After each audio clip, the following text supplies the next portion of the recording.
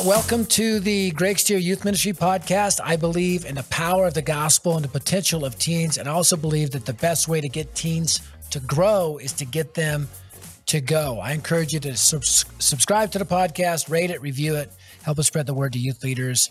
It is time for a revolution in youth ministry that will result in every teen everywhere hearing the gospel from a friend. So for the next 4 episodes, we're going to be hosting a mini-series around my brand new ebook, The Failure of Youth Ministry and How to Fix It, my subtly titled ebook, The Failure of Youth Ministry and How to Fix It.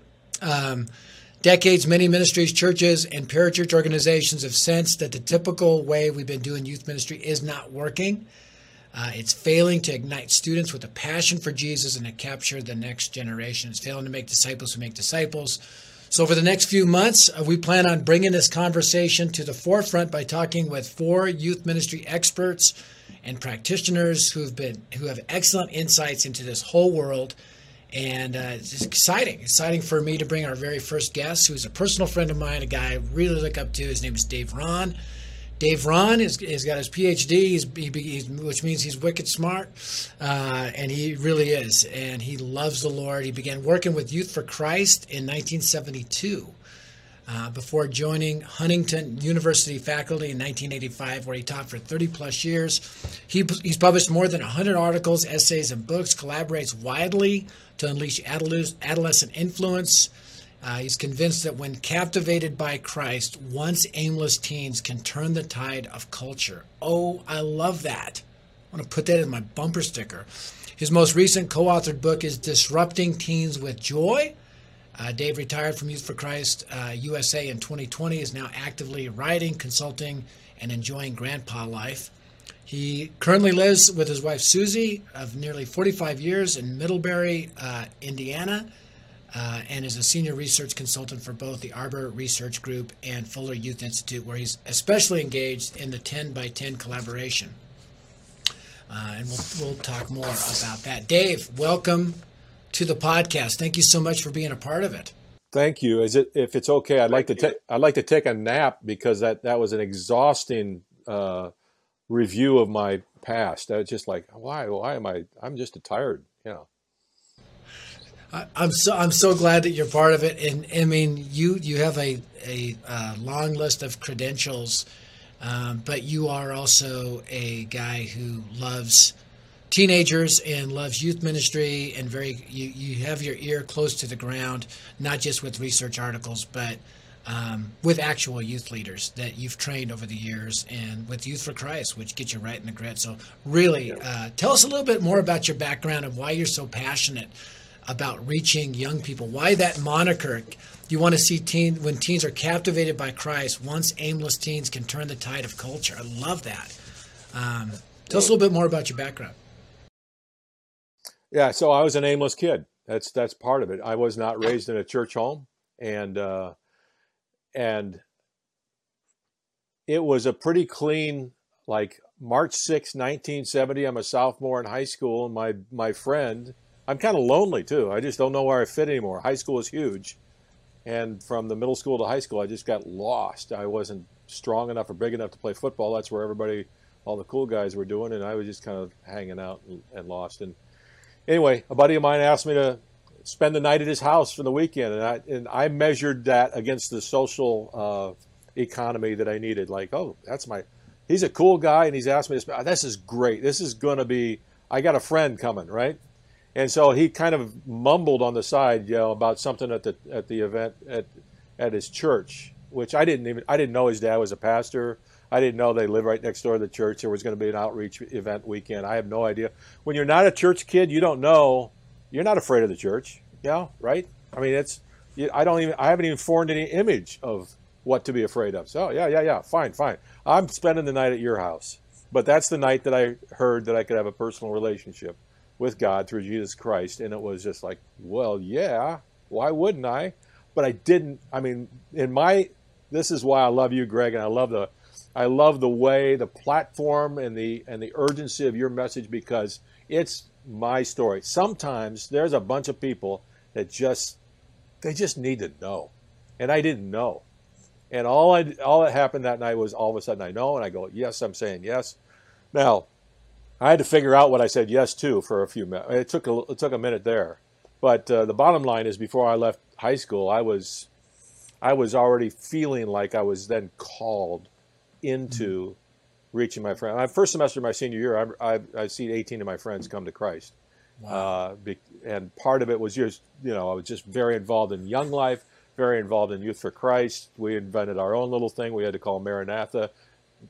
Unfortunately, didn't brand it or anything like. But anyway, just like it was, I just know that I was captivated, and the only question was how to get in 1972. What's the pathway to become, full time in this work, and to give my life to it, and yeah. So the rest of it's kind of just an unusual journey. I wouldn't have plotted that I was going to be a professor or a researcher or a writer or that kind of stuff. But I think that's part of how God kind of shapes us and steers us and gets us a little bit over this horizon, so He can show us the next one. Yeah. That's great. So you are, coming to Christ, sharing the gospel right away out of the gates. You're kind of living out that dare to share dream that's in our hearts, to see these kids come to Christ and share their faith. We always say that if you really want to get your teens to grow, you got to get them to go. So I'm sure you know that more than anybody, because sharing your faith forces you to depend on God, study Scripture, pray, and accelerates your spiritual growth. Yeah, and I don't know. I'll just confess on behalf of both you and me, Greg. When we've been so deeply and richly and profoundly formed by such an experience, it's hard for me to be open-minded to anybody who has a contrary opinion about the value of just being engaged with people in those kind of conversations where I had a friend in high school. His name is Vedat Bilgata. He was from Turkey. The first thing we ever did as buddies was he actually showed up that night at that same event. And from that point forward, it felt like it was game on. We started arguing about religion. He was Muslim, I was Christian, and frankly, he wasn't even a practicing Muslim, but he dug in and I dug in. But I had such rich conversations with him. I don't think I've never encountered an opposing, challenging position or question that I didn't first hear from my buddy as a 17-year-old, just kind of arguing about stuff all the time. It's interesting, Dave. I tell people, because we went out, we did Friday night soul winning. Every Friday night, it was reached by an independent fundamentalist church. It wasn't evangelism, it was soul winning. And but I tell people, by the time I was 15, I had already encountered every argument that you would get in your Philosophy 101 secular university. Evangelism really prepares teenagers, not just spiritually, but intellectually, for what lies ahead. It really helps them answer those fundamental questions early on. It's a stretch, and that's what you and I have talked about this, Greg. There's a whole host of people who believe in evangelism, but they imagine that they have to do a kind of a discipleship formation threshold to get kids to a place where they're going to be adequate in evangelism, as opposed to the formational side of evangelism. Right? One of the books I used to lay on my undergrads at Huntington when I was teaching was written in 1964, called Dedication and Leadership by Douglas Hyde, and he was representing the contrast between communism formation and training and formation as a Christian. And one of the things he said is, once you become a communist, we're going to stick you on a corner in a busy intersection and have you pass out communist propaganda. And we go, why was that? It's partly because you get into the mix and you start to understand. You either believe or you don't believe. You either show up and dig in deep or not. And actually, there's social attribution theory that would suggest that once my brain, when I see myself act in a certain way, my attitudes start to catch up with what I'm doing. So it might almost be an explanation for why Billy Graham used to say, "Get out of your seat, come forward." Right? Hey, as you're going forward, think about the interaction your brain has with your feet. Like, what am I doing here? Why are you going? Why is this going on? This must be important. This must be important. And there you go. You start to act your way into a kind of a value set that is sustainable. So it's called a social interaction theory. I'm writing this social down. attribution theory. Yeah. Attribution. Attribution. Theory. Yeah. I'm telling you, man. That's okay. That's great. So let me let's kind of switch the conversation to youth ministry. We're gonna, the subtly titled book, "The Failure of Youth Ministry and How to Fix It." Would you agree that this is an important conversation, whether or not youth ministry is working, and why? Yeah. Yeah, it is an important conversation, and I will tell you right away until it. I'm glad for this opportunity to confess that at some level, as a youth ministry thought leader for 40 some years now, maybe close to 50, I got to stand next to this body of work. And frankly, I'm in repentance. I mean, there's something about the way I've been and the influence that I've done that hasn't been good enough, and I'll just own that and go. I'm grateful that I'm following Moses' developmental pattern where I don't hit my stride till 80, and so I still get to get after it. But I'm telling you, it's what still drives me. It's what gives me heartburn and joy at the same time to get up every morning as a retired dude, because I feel like I'm not done swinging here. So. Well, and Dave, let me just say this. I appreciate your posture toward this, but it's been a lot of the stuff that you've written, I think specifically of Contagious Faith, that I think you and Terry Linhart put together years ago. This is a new name now. It goes updated. Was it? Evangelism Remixed, right there, kind of over my shoulder here. So there you go. There you go. But that really, early on, in my ministry at Dare to Share, that I felt like, okay, there's some smart people that agree with this. And I didn't know how to articulate all the stuff that you guys were articulating, but it gave me confidence with Dare to Share that, hey, we're headed down the right path.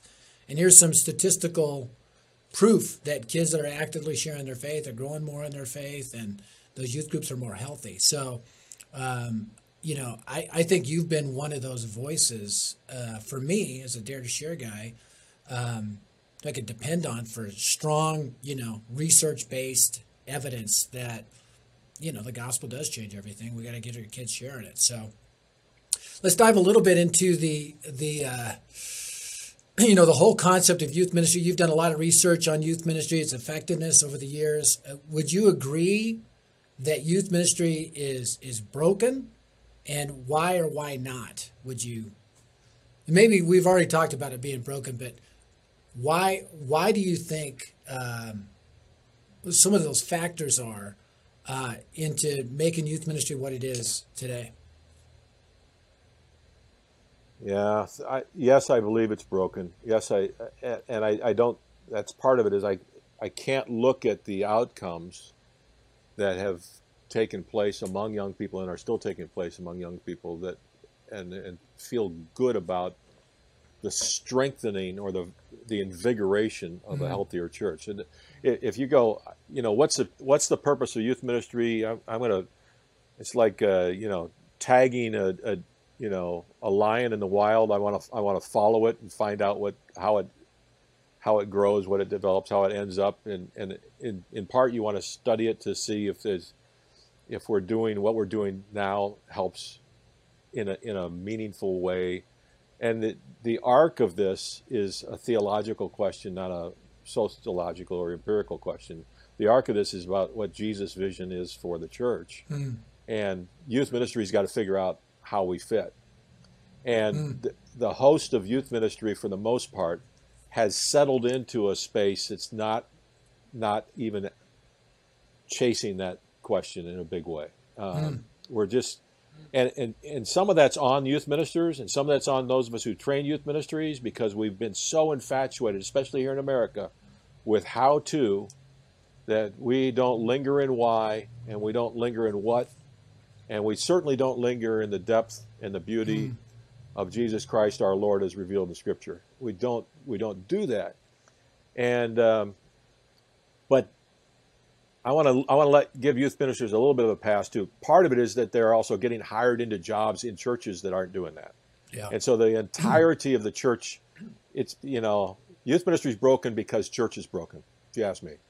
And and then all the forces related to a broken church, including parents that are sort of sideways and wangly and don't know how to respond to cultural challenges, and on and on and on it goes.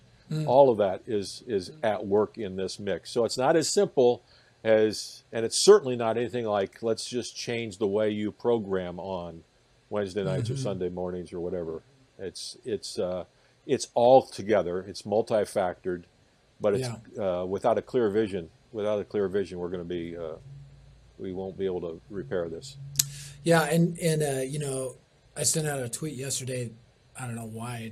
I remember going to Austria and I was staying at a farmhouse with my family. I was preaching at Torchbearers in Austria, Tarnhof in Schladming, Austria. And at this farm, they were like, hey, do you want to help milk the cows every morning, leading the pasture? I'm like, heck yeah. So, me and the kids went down every morning. My wife said, knock yourself out. But when we were leading the pasture, there was always one cow with a bell on it. And the cow with the bell on it led the way. And what I didn't realize is whatever cow was walking was jumping. They were excited, like, woo, I got the bell, cowbell, more cowbell. And I'm like, what in the world? Well, it's the same thing with sheep. And the sheep that leads the way, they're called a bellwether. So I sent out a tweet the other day that youth ministry is the bellwether of the church at large. And we've seen that with a lot of the music. You even think about, Willow Creek, where it started as a youth ministry kind of deal, radical Jesus movement that led to, really the beginning of youth ministry in a lot of ways, and the Christian music industry. If we can, my hope is that if youth ministry, we can begin to see these changes happen in youth ministry, on the other side, it'll begin to trickle into the church at large. Because there's not a Christian grandparent I know that doesn't get jacked up when their grandkids are on fire for Christ and get convicted. Yeah. There's not a parent that I know when their kids are really serving the Lord aren't thrilled and convicted. And so if we can see these changes happen in youth ministry, I think we can see those trickle throughout the whole church. What are some of the? I'm with you there. I mean, that's my. I was just going to say that's why I still believe that my investment at this target group is as strategic and wise as anything. It's what I know best, but it's also like it's the way forward that I'm going to shove all my Bitcoin into. That's great. I love it. So the little ebook, it's a short book. Use book in parentheses because it's pretty short. So as you went through that, what would you say in the failure of youth ministry you really resonated with? What did you question? Maybe there's some things you disagreed with, or things you would phrase differently. Yeah, I first of all, I love it, and I as a side note, this is important for the context. To me, what I have been drawn to ever since I first met you, Greg, is your Christ first obsession. Mm-hmm. You're the one who introduced me to the Spurgeon quote, "Make a beeline to Jesus," and I kind of think about that not just for sermons. I think about that for research. I think about that for everything I'm doing. Make a beeline to Jesus. Where's Jesus in this mix? Make a beeline to Jesus. Having said that, I think there are assumptions still about youth ministry's practice that may need even a deeper dive. I think you flagged the concern really well, and I think you in that book, and I think you start to get into it and wrangle with it. And if people don't come away a little bit unsettled, that's probably a miss, because that's what the book is best at. I'm not convinced that we've gotten to what I'll call meta change. So there's change, and then there's that change about the change, and systemic. But that's the hardest change of youth ministry. Yeah, because it's a whole different. If it's a whole different way of thinking, the closest I've gotten to reading something about that recently, and it wasn't a recent book, but it was Guy Jathani's book, The Divine Commodity. And he basically says we're formed by a consumer culture. So why would we not think that the way we do ministry is consumeristic? And then he starts to unpack that. You're going, oh my goodness, he's right. This is part of the labor. So I've been trying to figure out how to get after that. When you invoke some visions about practice, some of those are spot on in terms of the answers, I think, because let's get into a habitual way of being, and habits are different than catalytic experiences. So you used to host the big old blowout weekends, and I love in your book that you talked about your St. Louis conversation, right? It's and where you pushed back with some people who had been gathered, and just said, do you think that I don't care enough? I think we have to have that same sort of conversation. All of us gathered in the room, and God's hosting it. Jesus is hosting that conversation, where Jesus is saying, do you think I don't care about youth ministry? Come on. There's something next level there. And man, that's why you said this conversation. This is conversation. That's why I think I love this. This needs to happen. Yeah, and I do think, I came to the limit of what I know when I wrote that book. It's like, okay, let's get the big brains wrapped around it, and I love that. Let's get to meta change. And I feel like, we're driving toward this cliff, and I was like, okay, I think my job is not to get us necessarily completely to the destination, but I want to jerk the steering wheel, like, guys, like, let's take a look at is this thing working? Let's be very honest. And then let's get in the process of, rethinking, systems and structures and philosophy and mindset, and then get to the models of what that actually looks like. So I'm hoping and praying again because this leads to more conversation and, impact. Well, and you introduced me, and rightly so. For a long time, I thought I might get a brand as research boy in youth ministry or something like that, and I didn't know if I liked that or not. But but it is fair. There's a body of work and research that I've contributed, and I've thought a lot about this, because this is so. Whether it's the 10 by 10 collaboration referenced by the Great Opportunity and ignited that way, where there was a research storyline sort of lighting a fire. You're talking about that. There's a storyline that we should feel the urgency of. I've got a client that I'm sort of working with through Arbor Research, where they're asking for something that the research role is to catalyze movement, and there's a part of me that's going, wait a minute, something's wrong here, and only maybe in preparation for this time with you did I feel like I got some like pithy things to say this. In 1991, I started the Link Institute for Faithful and Effective Youth Ministry. 15 years later, I was unrelated to this, but I was signing my emails, faithfulness is enough. So what happened here? The recent effectiveness. How does this work? How does it work? How well does it work? That is the territory that I want to just pull research in, like right and left. I want to get insights that way.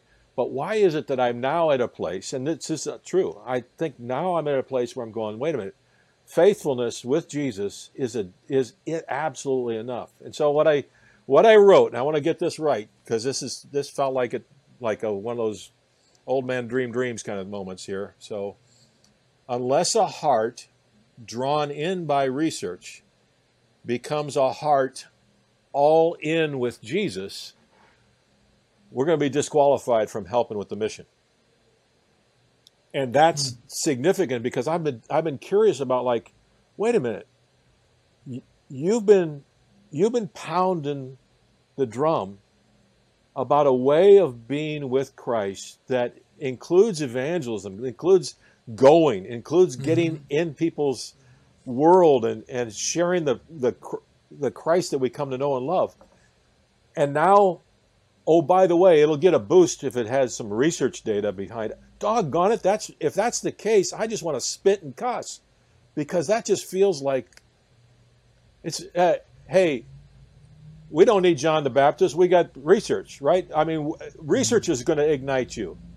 Well, people who are ignited by research are not going to be people who are qualified for the job. We got a Gideon moment here. We're going to whittle the army down to those whose hearts are all in. And it's because you're all in with Jesus and you're captivated by Jesus. Now, once you get that right, research has a great contribution it can make to the how, the what, the exposure, the insights, what's missing, what's not missing. But man, there's no such thing as a why that's driven by research that I want to get connected to.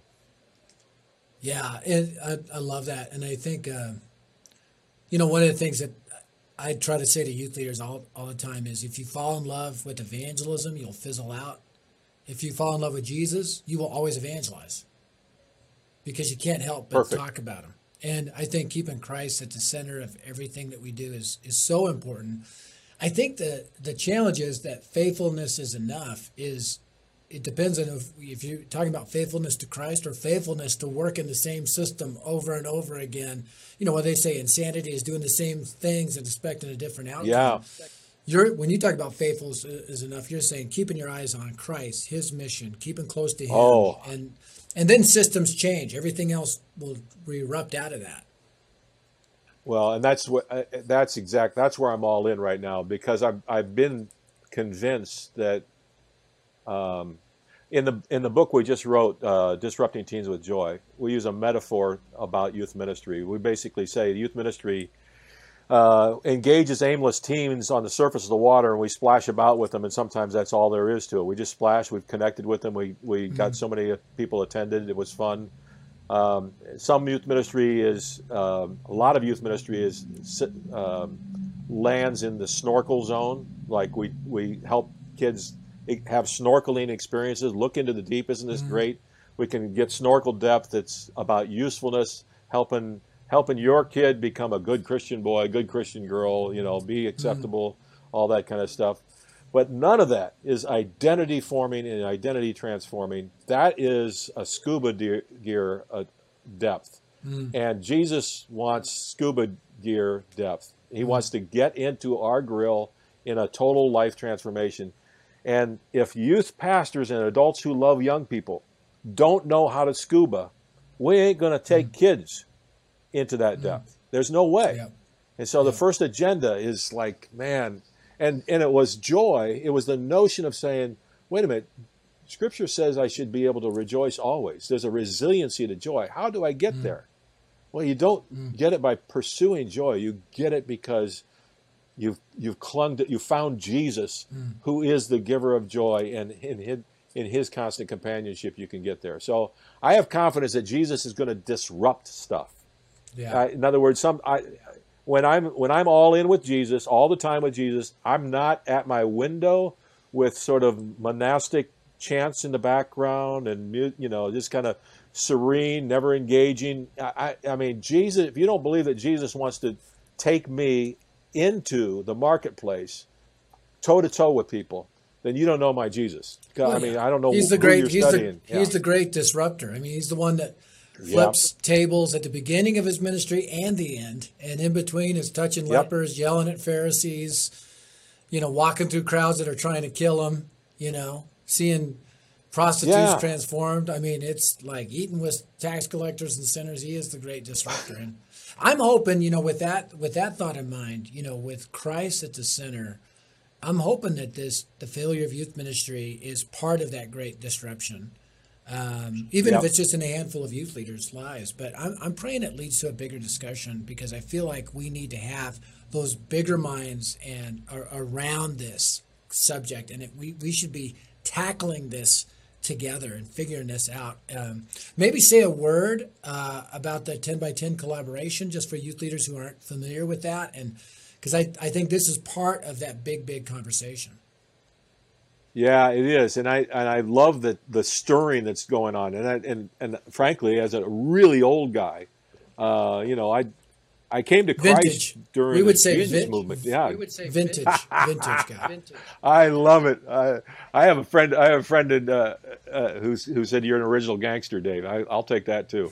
Um, the but the notion of God being on the move and being up to something, I feel like I benefited from that as a Jesus movement bred Christian in some ways. And I didn't know anything about the Jesus movement, but that we were experiencing that. I think there's something afoot right now. I want people to be encouraged. I think the Lord is stirring, and He's stirring hearts, and He's getting people to pay closer attention to things that are most significant. And I think this 10 by 10 collaboration feels like it's got that muster to it. It was hosted conversations. They've been largely polite, largely well-managed conversations. They're the interest of funding agencies and influential thought leaders and people who have the keys to different organizational entities like denominations and parachurch organizations have kind of come together. There's a convergence, and I think that the convergence is absolutely fascinating. The vision is like 10 million kids engaged in just next level discipleship over a 10-year period. And more significant to me than even that number, which is fantastic, is can 100,000 local ministries, local churches collaborate on that agenda? Yeah. That's to me even more bodacious, because we don't collaborate. I mean, I don't know what you mean by collaborate exactly, and that's the work to be done. Yeah. To come together and in that space to come together around a really robust thing. So that's the official launch time of the 10 by 10 collaboration, I think, is next fall. But there's been this like quiet campaign of a bunch of thought leaders kind of wrangling. You and I have had a chance to be in the mix and have some conversations with Kara Powell and the Fuller Youth Institute. We're just getting our organizational feet on the ground for what this looks like. But it's fascinating to try to lay an organization down when everybody's looking at each other going, this needs to be a movement of God. And so we're going, okay, I think that if we preserve that tension and insist on the movement of God, that's all about, walking in. I'd rather be walking into the temple court with Jesus, helping him kick tables over, than being at a youth ministry table getting kicked over. And I think there's a possibility that there's some of us who are manning our tables there. So, to use that analogy, I mean, he made a whip, which is interesting. And the Failure of Youth Ministry book is a little bit of a whip to kind of get things going. So how would youth leaders find out more information about you and about 10 by 10 collaboration? Yeah, so the 10 by 10 collaboration is a really simple website. That's a great way to poke into that. Spell the word 10, put the X, and then write out the number 10.org. So 10by10.org will take you right into the website, and it'll start to introduce you to this. And I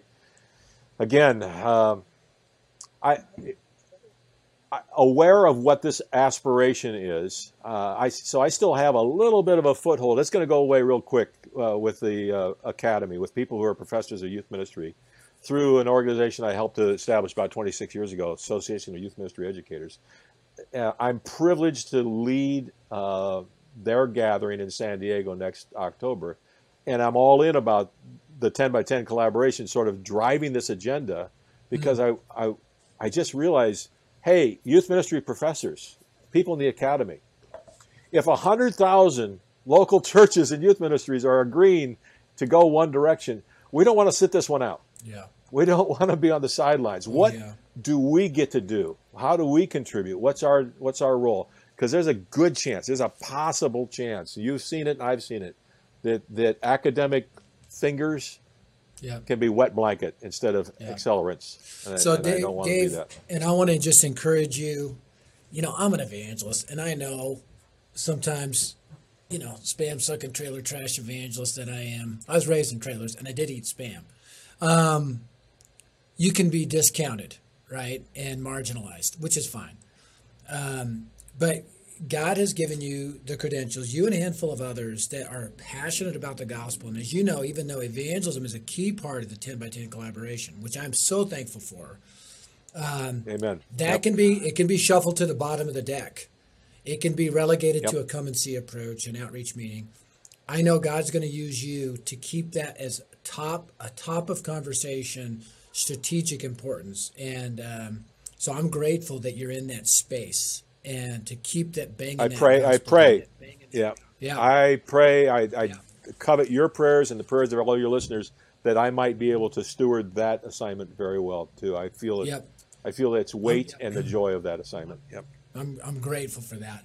Well, listen, I want to bring in a youth leader to talk about this and to maybe ask you questions or comment on some of the things that you said. His name is Eric Grosinger. He's a friend. He's served in youth ministry as a volunteer full-time for at least 25 years. He served 2 churches in the suburbs of Chicago. Is currently at Faith Bible Church in Cedar Rapids, Iowa. He has a passion helping to raise up, train, and equip students as gospel-centered disciple makers. He's got a passion for equipping other local youth leaders to build gospel-advancing ministries and networks. He first got connected with Dare to Share back in 2008 at our Survive conference and has been bringing students to Dare to Share events ever since. He's part of our Gospel Advancing Roundtable, where we every month bounce ideas, get input, share visions, and just collaborate together for the cause. So, Eric, thanks so much for being a part of the podcast. Hey, thanks for having me. I've enjoyed the conversation, listening in. I appreciate it very much. Yeah. So, what are some of the things that maybe popped to you, or questions that you may have for Dave, or comments, or things you agree with or disagree with? Yeah, man. First of all, Dave, I just really appreciate your humility. At the outset of the conversation, when Greg is talking about the book that he wrote, the humility you had in owning, as someone who has been in ministry, helping lead the charge and teach and bring up others, just your acknowledgement that there's been some failure there. And I just really respected your honesty on that, you owning that, but also being willing to help bring about some of the change that we've been talking about, that this book brings up, but also the need for that. Dave, I think your story is a little bit like mine when I was in high school. I mean, I was raised in the church, but really felt a sense of belonging and a purpose more when I was introduced to the role that I can play in leading my friends to Christ. So I was brought into a youth ministry where I was given the tools and actually started a Friday night outreach event at our church with the support of our youth pastor and our student ministry. Because of a situation and a conference I attended, I was a freshman at Indiana University over the summertime. I was a freshman, went to this conference, and really had a burden was kind of planted in me of what do I need to do? What is my role in sharing the gospel with my friends? And my youth pastor came alongside me and equipped me and provided the resources to make that happen. And then all throughout the rest of my high school career, really getting that foundation of what does it mean to be an owner of my student ministry, not just a participant. Your comment about being a consumer culture, my hope was not just to be a consumer, but a contributor, and transforming that when I was just a student. And now obviously as a youth pastor, that's my heart as well. So I just really appreciated that. But I would say one of the things that you guys have been talking about that just kind of continued to come in was this theme of being all in. And Greg, you shared this stat with me years ago, and it has stuck with me. If you can get 10% of your group to be 100% all in, you can transform the culture. You can transform the mindset and the trajectory of where you're going. And I just came back to that a lot, and I wrote that in as I was reading through your book here, Greg, and I was writing that in my notes. And this is you guys have been talking how powerful that can be if you can get 10% of your students to be 100% all in to the mission of Jesus. You're not going to fizzle out, and you're going to begin to see that transformation that I believe is going to bring about a more robust but God honoring youth ministry in the process. You know, Eric, just a comment on that. I'm more and more convinced of that if you have a core of your students that set the bar and set the pace for evangelism, discipleship, going in Dave's words, scuba dive in their relationship with Christ. They're not snorkeling, they're scuba, and they're setting the pace for evangelism. That becomes even if you don't call it out, that's the bar. And one of the things that shocks me is how many youth leaders I talk to that don't have a student leadership group. They don't have a core group of students. And I'm like, what in the world? You're just running events then? Yeah. Dave, what do you think of that? Like the whole concept of really getting that core of student leaders that are, the importance of that.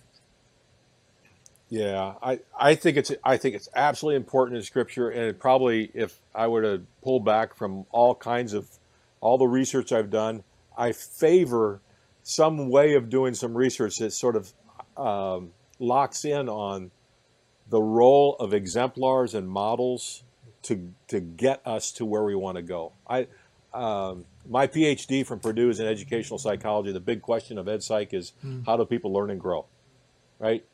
I can't get past the role of modeling and dynamics like that as a formational agenda.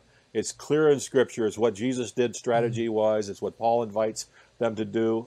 And so in Evangelism Remixed, we call out, when a kid sees a friend lead their friends to Christ, they are going to be exponentially more effective themselves.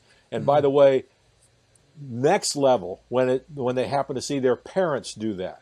So that's like the biggest thing.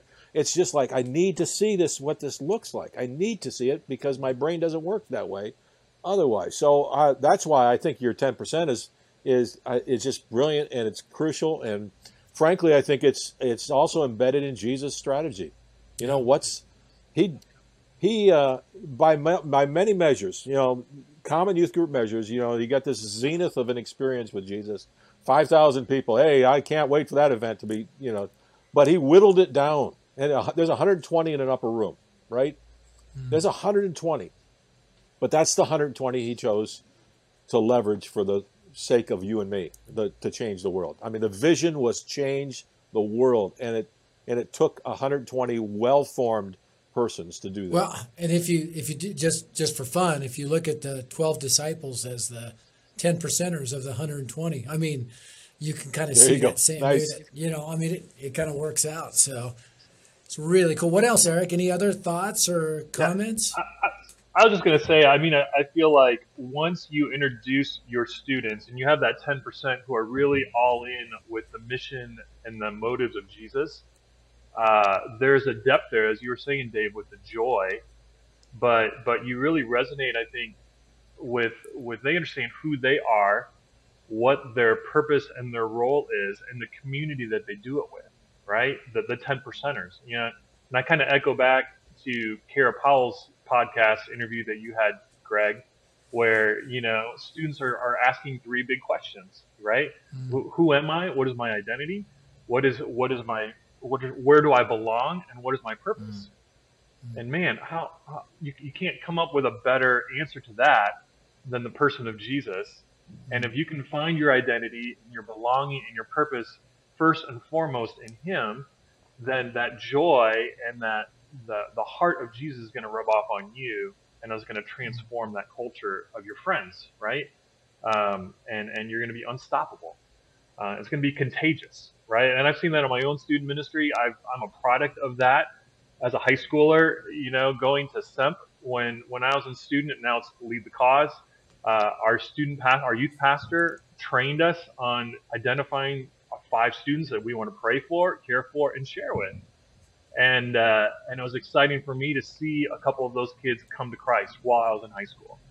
That fired me up. And the contagiousness of that continues to this day as I seek to train and equip and mobilize our students to do the same thing and take them to lead the cause and walk them through those steps to find out your identity is in Christ. You belong in this group of people who can support you, but your calling is to go and make disciples. Love that. You know, it's interesting. I'm going to be speaking in Mobile, Alabama this weekend to a group of teens, and I'm going to do a talk on Friday night gospel urgency, then Saturday morning gospel fluency, and then Saturday night gospel strategy. And the gospel fluency, I go through the gospel acrostic. And the L is life with Jesus starts now and lasts forever. Well, I made 3 little additions underneath as bullet points: life as, life with, and life for. So this life, eternal life, is life as a child of God, a new identity that we get. Life with my brothers and sisters in Christ. You know, I have a new family. And life for, so the mission of God. So your identity is, you know, a child of God. Your belonging is the family of God. And your purpose is the mission of God. And those answer the fundamental questions again. I think back, I wrote that book, Unlikely Fighter, about my growing up years. And really, it deals with those 3 fundamental questions, how the gospel changes everything. And so praise God for that. And Dave, we're wrapping up here, but thank you so much for being a part of this. Do you have any last comments or encouragements to youth leaders? Yeah, I do. I mean, the word that we camped on in the book that we published last year included grit. And we're trying to when I look at the social science meaning of grit, to me, it looks exactly like what Jesus meant by faith and belief. It's like you will be all in on this one thing, nothing else. First of all, clarity about the object of grit. And then that leads to persistence and innovation and doing whatever it takes. And that, by the way, is why I'm all in with, I mean, we recommend 4 habits. One of them is testify. Just like every day, go out and say the name of Jesus to somebody. Just say it out loud and watch what happens as you start to practice just saying his name out loud. And it doesn't count if you only say it to your mom every day at breakfast. Yeah. You got to say it to somebody every day. Just push yourself. But it's because it extends to the grit of just clinging to Jesus. Like, anyway, grit clarity is what pulls us there into that deep stuff. I appreciate this. This is a very heartening conversation. Thank you, guys. Yeah, Dave, I appreciate you being a part of it. Eric, you did great. Thanks for all your insights and input. Thanks for your grit, man. You are grinding it out, building Gospel Advancing Network students, leading the way. So praise the Lord.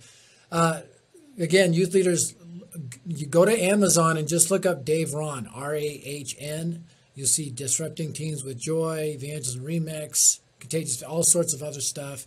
Get to know him and his body of research, and let's activate it. He's got so much good stuff that we just need to be able to put into practice. Pray for Dave that God would give him wisdom as he leads the way with that voice of evangelism and youth ministry with the 10 by 10 collaboration and others. And let's just pray, and with these youth ministry professors, just pray that God gives him strategic wisdom and favor to really play his role well in transforming the face of youth ministry, bringing it right at the feet of Jesus. So, all right, thanks so much for being a part of it. And remember, youth leaders, that a thriving youth ministry is a gospel advancing one. So start advancing the gospel. Thanks for tuning in.